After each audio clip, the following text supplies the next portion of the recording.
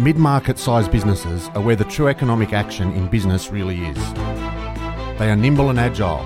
They're factories of growth, they lead in innovation, and they're early adopters of tech. These enterprises need the right tools, support and environment to flourish.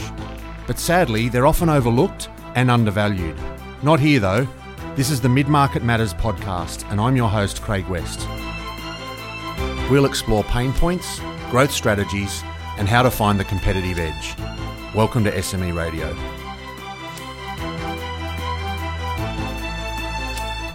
In this episode of Mid-Market Matters, we're joined by Brett Levy from Beyond Intent, and we're going to talk specifically about payment, and not just the traditional merchant facility or credit card facility, but the new world of payments. There's a whole stack of new developments in this space, and Brett's going to take through some of those and just talk about how that might apply for your business. Brett, thanks for joining us. Hey, Craig, thanks for having me.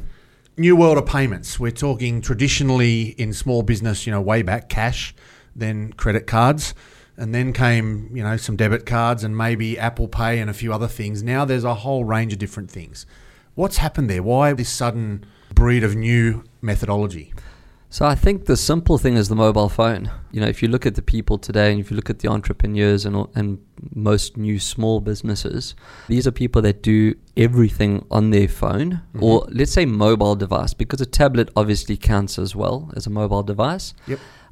These are people that are on the go. They don't have offices anymore. They have desks somewhere. They meet in coffee shops and they transact on the fly. Coupled with that, you also have to take things like Facebook Marketplace, which is where new transactions are happening now. In fact, I actually sold something on Facebook this morning. Yep. We met in a cobbled walkway on the way to a train, and we did a transaction. And he actually asked me, will I take Beam It? So that's one of the payments we can Beam talk. It. Beam It. Can he beam me? I was like, well, are we in Star Trek, mate? How are you going to beam me somewhere? So basically, to your first part of the question, like why we've evolved or where we are looking at now, it's just simply that, it's ADHD of money. That's what it is. People don't have time to sit still. No one has time to verify if a payment's gone through, because that's where the problems come with the banks. Yep. It's your lifeblood as a business. You don't get paid, you don't pay. So if someone says they've put the money in your account and then you release the goods, what recourse do you have? Yep. So that need for to appease the instant gratification, that's why all these new technologies and new payment methods have come out. I think coupled with that as well, which is some of the smarter tech that we can talk about if you want, is people don't necessarily have money anymore. So I'm not talking about cash, I'm talking about money. They're not liquid. Yep. Especially the younger generation who are, let's go big tonight, drop a couple of $100 on Red Bulls and vodka, and then realize they can't actually pay for the t-shirt they need tomorrow, which is only $20. Yeah.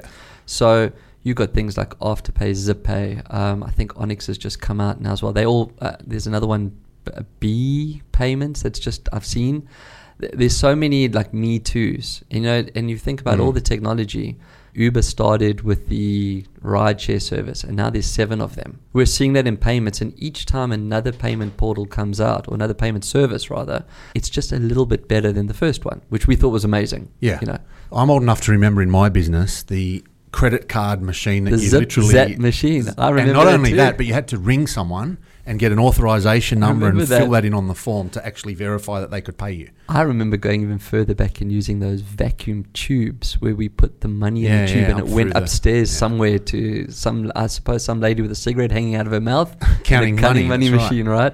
Is it all about speed though? Is this all about accelerating that It's cycle? definitely about speed first. I would say, in my opinion, it's about speed because you need to get that money now, or you need to get the services now. Yep. So let's use Afterpay quickly. It's part of, because that's really a great Aussie success at the moment. I mean, these guys, it's gone through the roof. They're a unicorn. They Absolutely. really are a unicorn. Yeah.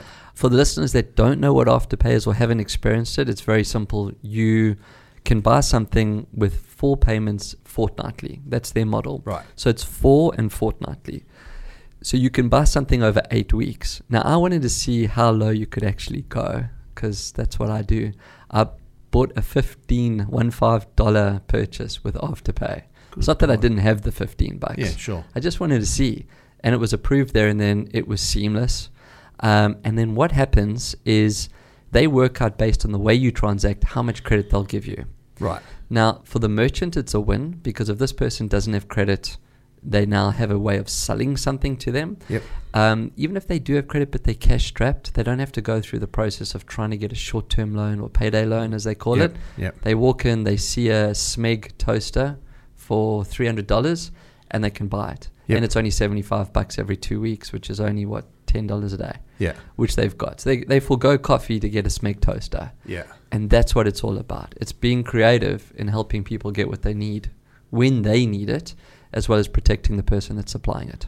Just thinking about it, are we creating a debt-ridden, I don't need to have the money, I'll just buy and I'll pay it later? Now, that must create a problem. 100%. Now, I think what's more important, or maybe something that the younger generation, or anyone that's looking at using Afterpay and that should consider, take my example of $15. Yep.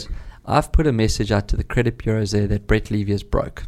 Yeah, correct. Because you can't afford to pay $15. Correct. And I only thought about that afterwards, right? Yeah. So what I did is I went and bought something, I think it was like $2,500, and I used Afterpay again and I paid. Just to show the credit bureau I'm not broke and I'm a good boy and I do pay on time. And you pay on time, yeah. So what you've just said, Craig, 100%, we got to be very careful the messages that we send to the credit people.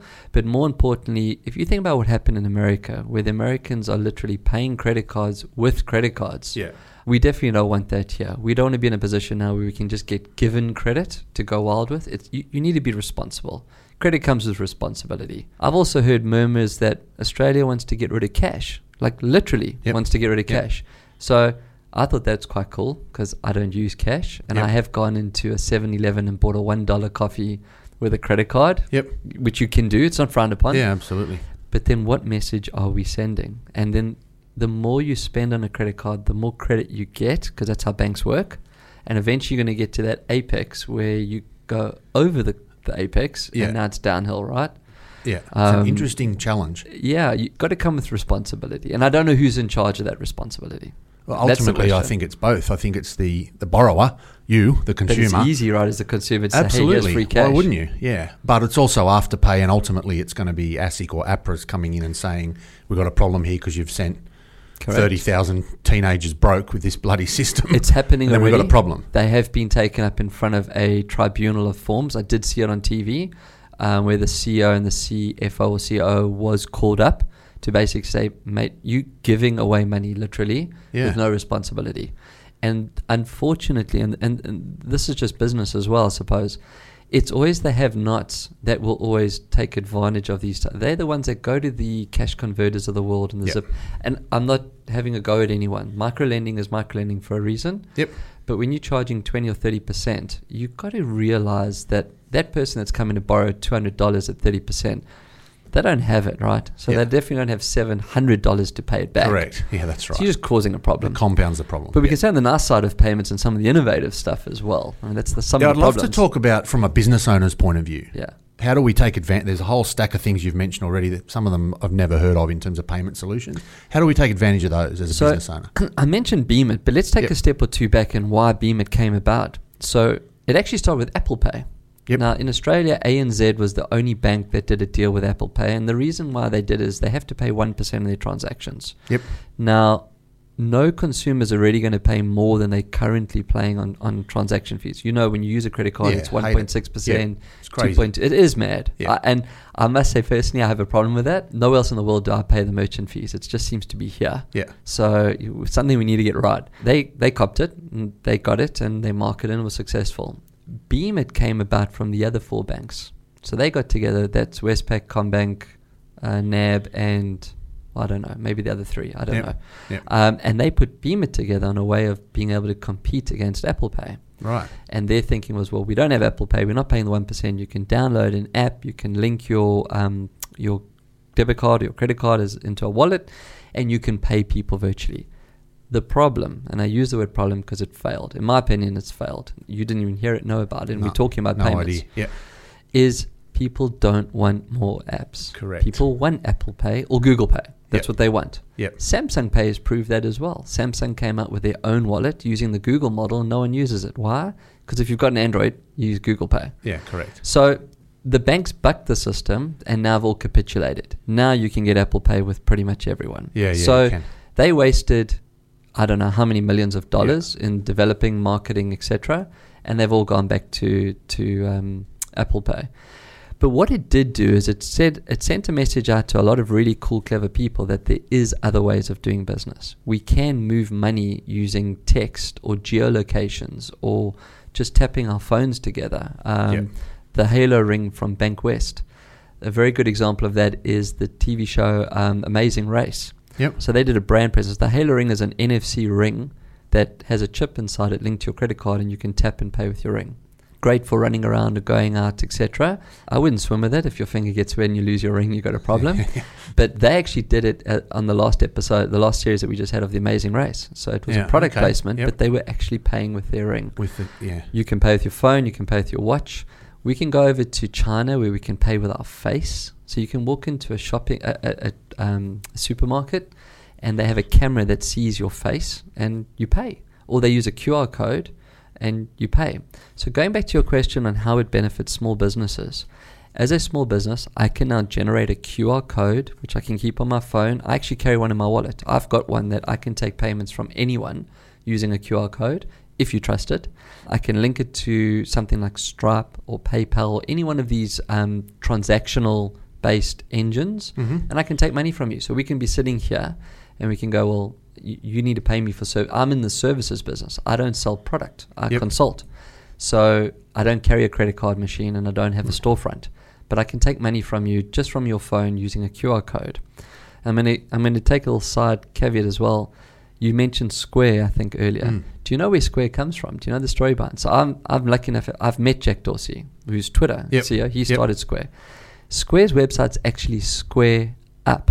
And the whole story, the story behind Square is very simple. The people in the store were going to the shops for lunch, and they go, "Hey, Craig, I'm going to Coles. I'm going to buy a sandwich. Do you want something?" And you go, "Yeah, mate, get me a whatever." But you never paid me. Yeah. And you said, "Oh, I'll sort you out tomorrow." Yep. I've only got a credit card. So he developed Square so that you could actually take a credit card from a mate. That was where it all started. Then Visa spent $400 million buying 20% of it, and of course it became mainstream. As you do. And this is now 7 years ago. It was a little device that went into the earphone jack of your phone, and you swiped your card through it, because the Americans have always used swipe. And that's where it all started. So you could actually take that credit card payment. I can tell you 100 reasons why, from a security risk, you shouldn't do that. Sure. And that's when you came up with the NFC device, and now it's a tap, or you can just read it off the phone. PayPal does the same thing. You have PayPal.me. So you can send from PayPal to PayPal using a phone number or an email address. So again, you can say, well, I don't have my wallet. Say, it's fine. You've got an email address. Great. Here's mine. Email me. And it debits your account. QR codes, NFC, face. I'm trying to think if there's anything else that I've come across. No. I think that's it. So I got asked this morning, actually. I use my Apple Watch as an Opal card, right? So as I get on and off a train, and a guy, as I went through, the guy actually grabbed my arm and said, "Hey, what did you just do?" And I said, "I just paid for the Opal. I've got my Apple Pay." And he said, "I never knew you could do that." So he's standing there as we trying to work out how to do it on his watch. Where's this going to end up? I mean, I'm a firm fan and believer in Human 2.0. So I'm quite happy to have a chip stuck into me, or neuroscience put into my head, or something like that. So I really am. I'm an advocate of it. I do believe we'll have NFC implants put into us. So that just means I don't need my watch. I just wave my thumb over the Opal Well, you could use your eye as well. Right. So the eye is unique. Now, what you may not know, I can actually tell you another interesting story. For biometric payments, there was a case, and I actually worked on this project, for miners, because miners live and work in a very remote area. They can only buy and consume where they are. It's not like they can just zip down to the Coles and go to the local BWS. Westfield. That's right. Correct. So when there's mining community, and this is from the dawn of time, I mean, even in the 1800s in San Francisco, people set up shops to support the mining community. Yeah, absolutely. So guys were stealing the money from each other and the cash and that, because you're in a remote area. So they did biometric payments. So you could go to the local shop and buy your staple products or your booze with biometrics, the finger. But people were starting to cut people's fingers off. Because now you can, because of the fingerprints. So it was actually an Israeli company that figured this out. Everyone's vein is unique in their finger, the shape of the vein. So they did a biometric reader that uses light. It doesn't actually read the fingerprint, it reads the vein. And if you cut a finger, the vein severs. It shrinks. Because the blood supply's gone. No blood in it. So it won't work. But then they had to spend a whole fortune of money communicating. Don't cut people's fingers off, because this is what happens. The vein won't work. This was a third world application, but it's a reality. The point is that in a world where we don't go around cutting people's fingers off, we could actually pay with our vein or our iris. So I do think it will go that way. Face recognition is a bit of a problem. I don't know what phone you use, but if you use Face ID on like an iPhone, for example, you use an Apple Watch, you obviously got an Apple. Yeah. It has its moments. Like if you're wearing sunnies, it doesn't always work. Or if you haven't shaved for a week, it can give you an issue. So those are things that they'll have to get round. But it will always go back to the eye or the fingerprint or the vein. That doesn't change. Your fingerprints wear out as you get older. So that you have to take into consideration as well. Yep. But I think good old NFC, it's secure. You can tap it. You have to double click your phone or your watch when you do your pay. You do it. Yep. So there is still a human intervention. I don't think we can really go much past it. I did dabble in augmented reality payments. So you could pay using AR. Instagram's done it quite successfully where they're now putting payment codes inside the visuals of their product offering. So let's say you're the Iconic. Yep. You've got an ad on Instagram. It's showing a shirt. Yep. And it's $29.99. Not on the Iconic. $129.99. I was going to say, I don't think so. Yeah. You could tap it. It takes you straight into the payment gateway where you just select size and pay. So that's still using a credit card or you've linked your card to your phone, whatever. But the point is that they're now putting visuals into payment portals. Yep. So you don't actually have to go to the website, etc. And then, of course, they try and upsell you while you're there. But I don't... Snap with their glasses, so Snapticals as they call them, I think they're on version 3 now. Yep. They're using augmented reality and you'll be able to do the same thing, apparently. I haven't seen them. You'll see, inverted commas, the overlay and be able to buy it.